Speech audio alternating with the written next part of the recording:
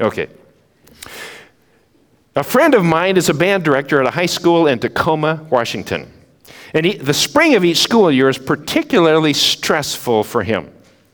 He has music contests, parades, concerts, tours, and then graduation. And you throw in spring fever.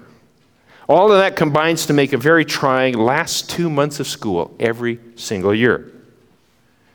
One particular spring, added to all that stress, Dennis, which was his name, had to discipline 2 of his students. After promises and threats, he was reluctantly forced to dismiss these 2 very rowdy, uncontrollable musicians from his band.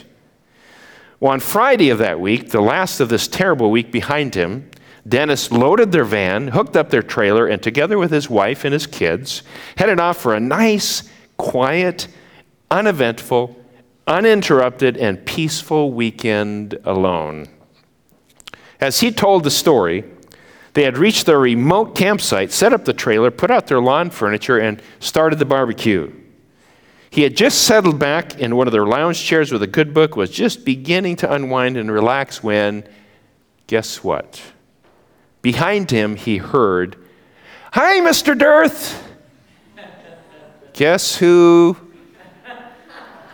camped right next to his site were the 2 rowdy, uncontrollable band members he had just kicked out of the band. Not sure how that ended. He never told me. Have you ever experienced something similar? That's the story of us. It's the story of us. You're stressed out, burned out, tired, you're irritable, cranky, even your kids tell you you need a vacation.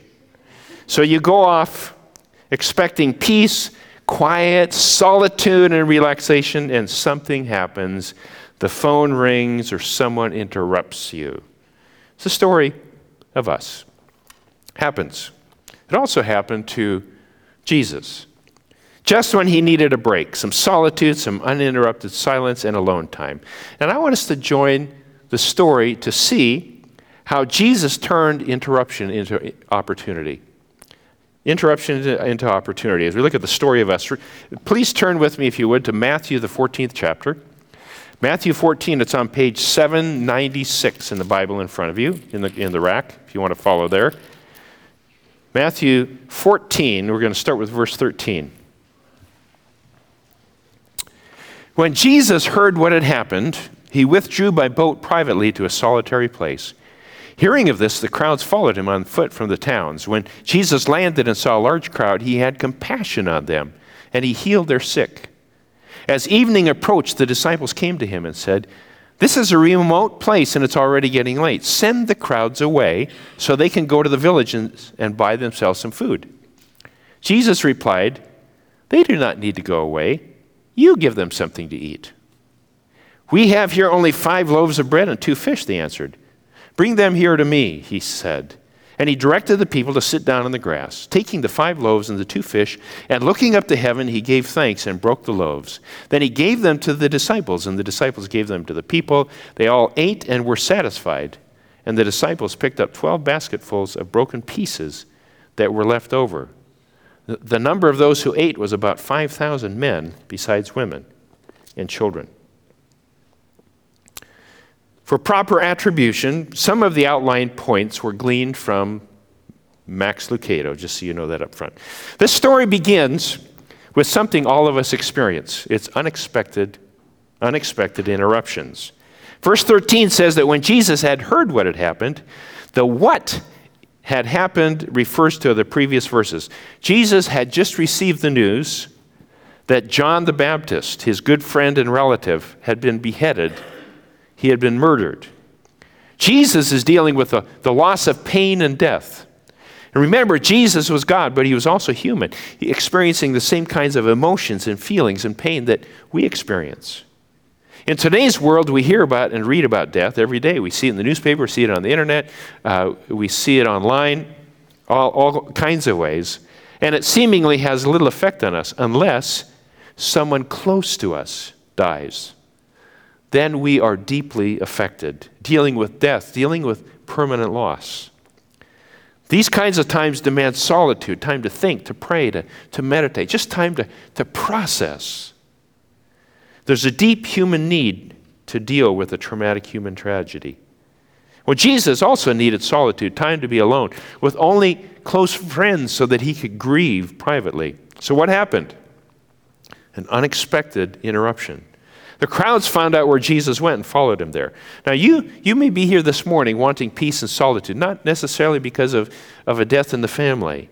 Maybe it's just the endless demands of life. It's a mother with young children. You never get out. You never seem to have an adult conversation. Maybe it's a grandparent taking care of grandchildren. Maybe you're taking care of an aging parent and feel tied down. Maybe it's family issues or job stress, health issues, financial challenges, and you're interrupted. Interruptions are tough to deal with, especially in difficult personal times. Jesus knew those times. Jesus experienced those interruptions.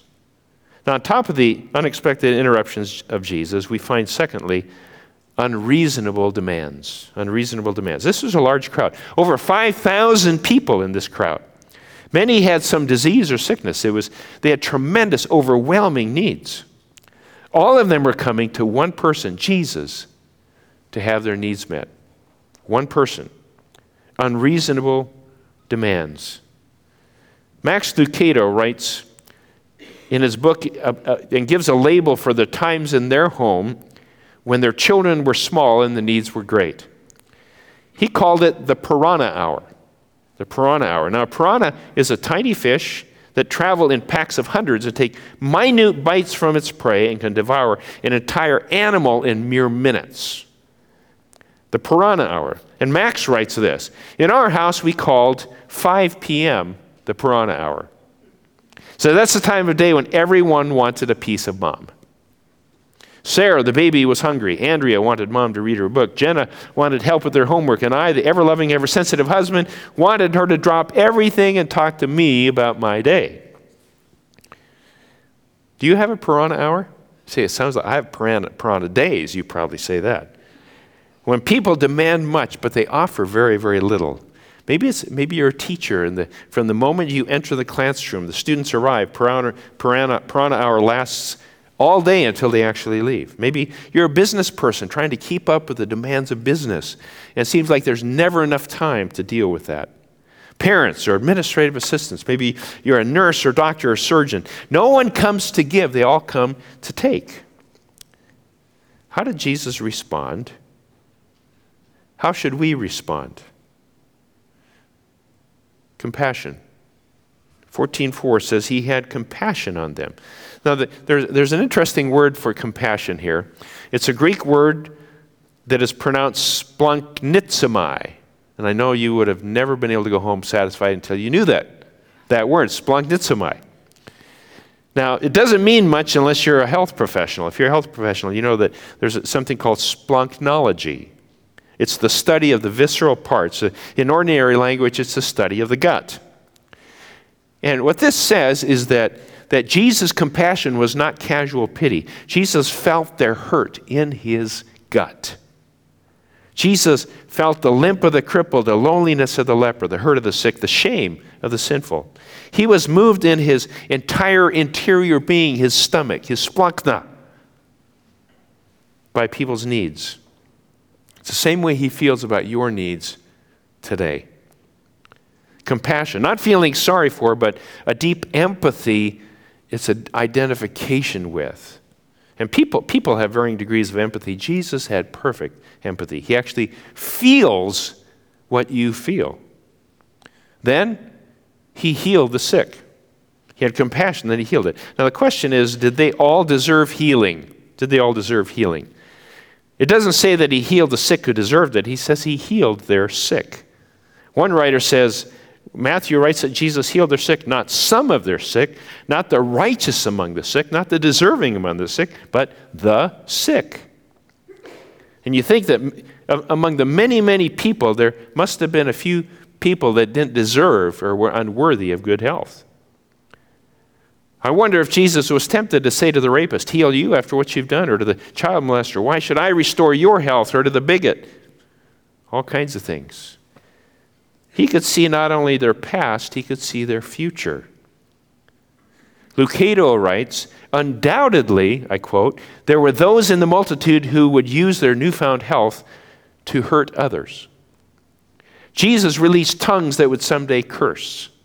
He gave sight to eyes that would lust. He healed hands that would kill.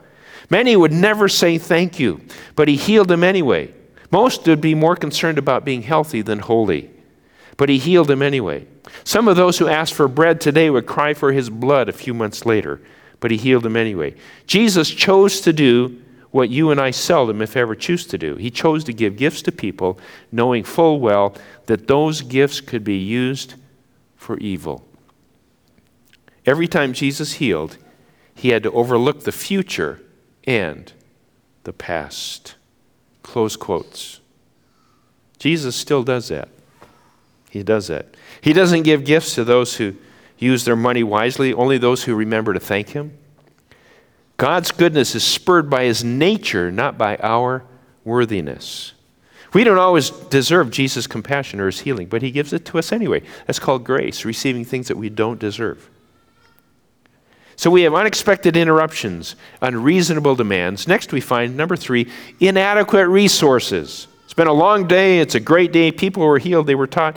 Now everyone is hungry. They're in a remote location. Sounds like baby's hungry. Okay, here we go.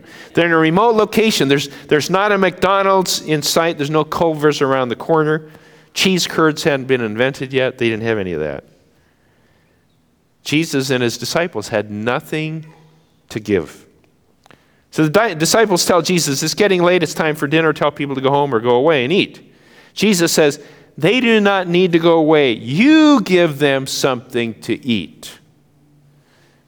This story is recorded in all 4 Gospels. Interesting. Just one story, all 4 Gospels. And it's interesting to note what each eyewitness remembered. John in John 6 gives more detail. When Jesus said, you feed them, there were 2 reactions. Philip said, 8 months of wages would not buy enough bread for each one to have even a bite. Andrew said, here is a boy with 5 small barley loaves and 2 small fish, but how far will they go among so many? Inadequate resources. There's just no way, God, that we can do this. Jesus, there's no way we can do what you've asked us to do. Jesus turns to you, to Eau Claire Wesleyan Church, surrounded by hungry, needy people, and he says to us, he says, you feed them. Not necessarily physical food. We do have some hunger needs in Eau Claire and many options for those that are physically hungry, but people in Eau Claire are starving spiritually. They're starving spiritually. I've heard the number of unchurched stands at around 44,000. But Jesus, I don't have the resources. I'm just an ordinary person. I'm not rich. I don't have this great education, or I've never been to seminary. I don't have a teaching degree. I'm not a famous athlete. I don't have a lot of time. What can I possibly do? Me feed them? Besides, I'm tired, depressed, and hurting myself. What could I possibly do? Me? Feed all these people? That's called realism. Realism was what Philip and Andrew were. And realism can sometimes be the total opposite of faith. We measure it by our resources. We look at reality and we say, in our view, realistically, we cannot even touch this need. Because we look at our resources. We look at our small rolls of 5 rolls of bread, our 2 small fish. And our resources are inadequate. It's okay. We know that. They're inadequate. But Jesus still says to us, you feed them. Our response is the same as his followers. I can't. Inadequate resources. I can't. Sometimes that's all Jesus is waiting to hear from us. When we reach the point of I can't, then God can. Let's look at what happened next. An unbelievable miracle, number 4. How did this happen? How can Jesus take a little and make much? How can Jesus take inadequate resources and do great big things? How can we see Jesus do a miracle in our and with our inadequacies? 4 things must happen. First of all, give what we have to Jesus. Give what we have to Jesus. This little boy, he had these coarse barley loaves. It wasn't even great whole wheat or sourdough or anything. It was just this coarse barley loaves. And then he had small fish, maybe like sardines, so small they could have been bait fish. They were just insignificant. But he gave his little to Jesus. We may not have much, but this is a call to give whatever we have to Jesus. And when we give it, we let go of it. We let go of control. We let it go. Let it go. This was not a test of what they couldn't do. This was a test of what God could do with their little. Give what we have to Jesus. Then Jesus accepts what we give him. And in that acceptance, he blessed it, he consecrated it, he set it apart, made it holy. Something to be used by God for his purposes. Whatever we give to God, God sets it apart and dedicates it to his use. Then it becomes his job to use it. No matter how small or inadequate we see our gifts to him, he always blesses them, sets them apart for his use, for his purposes. Thirdly, Jesus transforms what we give. He transforms what we give. It says he broke it. He broke it. Sometimes what we give to God to use needs some change. It needs to be transformed. Sometimes it needs to be broken down. Broken down. So that it can be multiplied. The bread had to be broken into pieces. When's the last time you felt broken? When's the last time you just actually were just broken? Felt like God broke you into pieces. Difficult times break us. They break us from our focus on what we can see and put and quantify. Our money or material possessions, our own adequacies or securities, our own abilities. The transformation of our resources will many times require a breaking process. And it's hard. Breaking us from our self-sufficiency, saying, I can do it, or transforming our insufficiency, which says, I can't do it. Both require a breaking of our pride, rebuilding it into something better, something more, something greater. Roy Hession wrote a book, The Calvary Road, and he talks about the relationship between brokenness and multiplication, especially when it comes to revival. He says the outward forms of such revival do, of course, differ, but the inward permanent content of them is always the same, a new experience of conviction of sin among the saints, and a new vision of the cross of Jesus and of redemption, a new willingness on man's part for brokenness, repentance, confession, and restitution, a new entering into an openness to entering into the fullness of the Holy Spirit and relying on his power to do his work through his people. He says, revival is not a green valley getting greener. Let me repeat that. Revival is not a green valley getting greener, but a valley full of dry bones being made to live again. Let me repeat that. Revival is not a green valley getting greener, but it's a valley full of dry bones being made to live again. It's not good Christians becoming better Christians, but Christians honestly confessing that their Christian life is a valley of dry bones, and by this confession, we qualify for the grace that flows from the cross and makes all things new. There's the brokenness. There's the brokenness.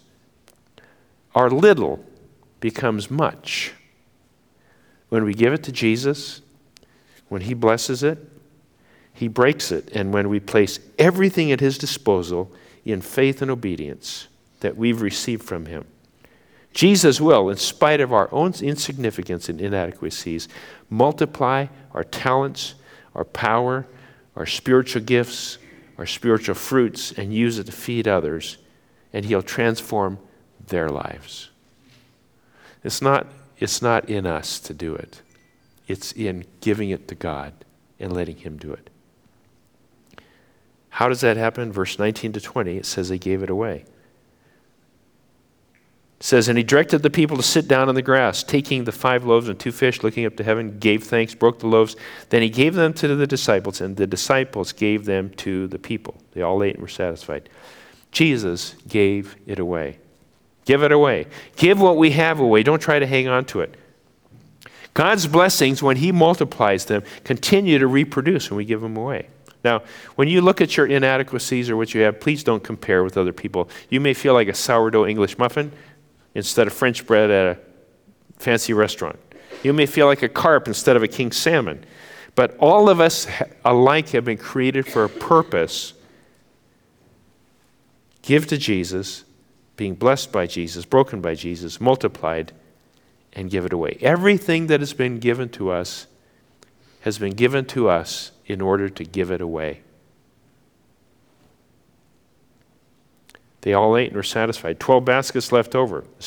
This is not just sufficient. This is abundance, more than needed. Our God is not a God of the squeaker, just getting by. Our God is a God of abundance. He wants to bless you. He wants to bless our church. He wants to bless Eau Claire. He wants to bless the state of Wisconsin. He wants to bless us. That's his heart.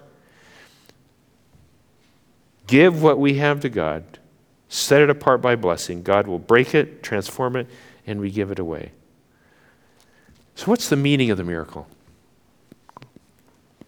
Number 5. John 6:35, Jesus said, I am the bread of life. He who comes to me will never go hungry. He who believes in me will never be thirsty. After a miracle like this earlier in his ministry, the people tried to come and force Jesus to become the king by force. They wanted him to be their leader because this guy can make bread. He can take care of feeding us. Man, let's make him our king. It's amazing. Jesus redirects their preoccupation with physical bread and points to spiritual bread that satisfies spiritual hunger. Adrian Rogers, a great preacher, he's now in heaven, but he wrote a book, Believe in Miracles, but Trust in Jesus. And he talks about the difference between the physical and the spiritual, and he writes this: our world has the idea that all people need today is food that perishes. But if I had $5 billion and spent it to buy every person on earth a snack, in several hours they would all be hungry again. Food perishes. It is valid and necessary to feed the poor, and we would be blessed if we help the helpless. We ought to do that. But the problem with the so-called social gospel, or in many ways it's social justice, as opposed to the saving gospel, is that the social gospel puts an emphasis upon that which is temporary. The saving gospel emphasizes that which is eternal. Some people are only interested, he says, in making the world a better place to go to hell from. What we must do is get people saved. They need more than soup and soap. They need salvation. Salvation. That's a story of us. Turning interruptions into opportunities. Unexpected interruptions, unreasonable demands, inadequate resources, followed by an unbelievable miracle as they gave what they had to Jesus, and Jesus gave it away. If you are here this morning and are yourself hungry and thirsty for something more than what you can see, taste, and touch, this gift, this bread, is for you. The story of us. Let's pray. Father, we thank you that you give us an unbelievable miracle story, and you demonstrate the wrestling with what we have and what we don't have, our inadequacies and interruptions and just the stuff of life. And I pray, Lord Jesus, today that you would help us to focus on the life-giving power of Jesus, that he wants to break us and transform us. And Father, that you would speak to those that are here this morning that perhaps don't have that faith, that personal relationship with God through Jesus. And I pray that God, you'll speak to them. And those, Lord, that say, you know, I don't have anything to give. I don't know what to give this world. There are so many needs out there. I pray that you'll give them a vision for what they have to give to you, knowing that you can multiply it, you can use it. You can take our little and do much. And we thank you for that in Jesus' name. Amen.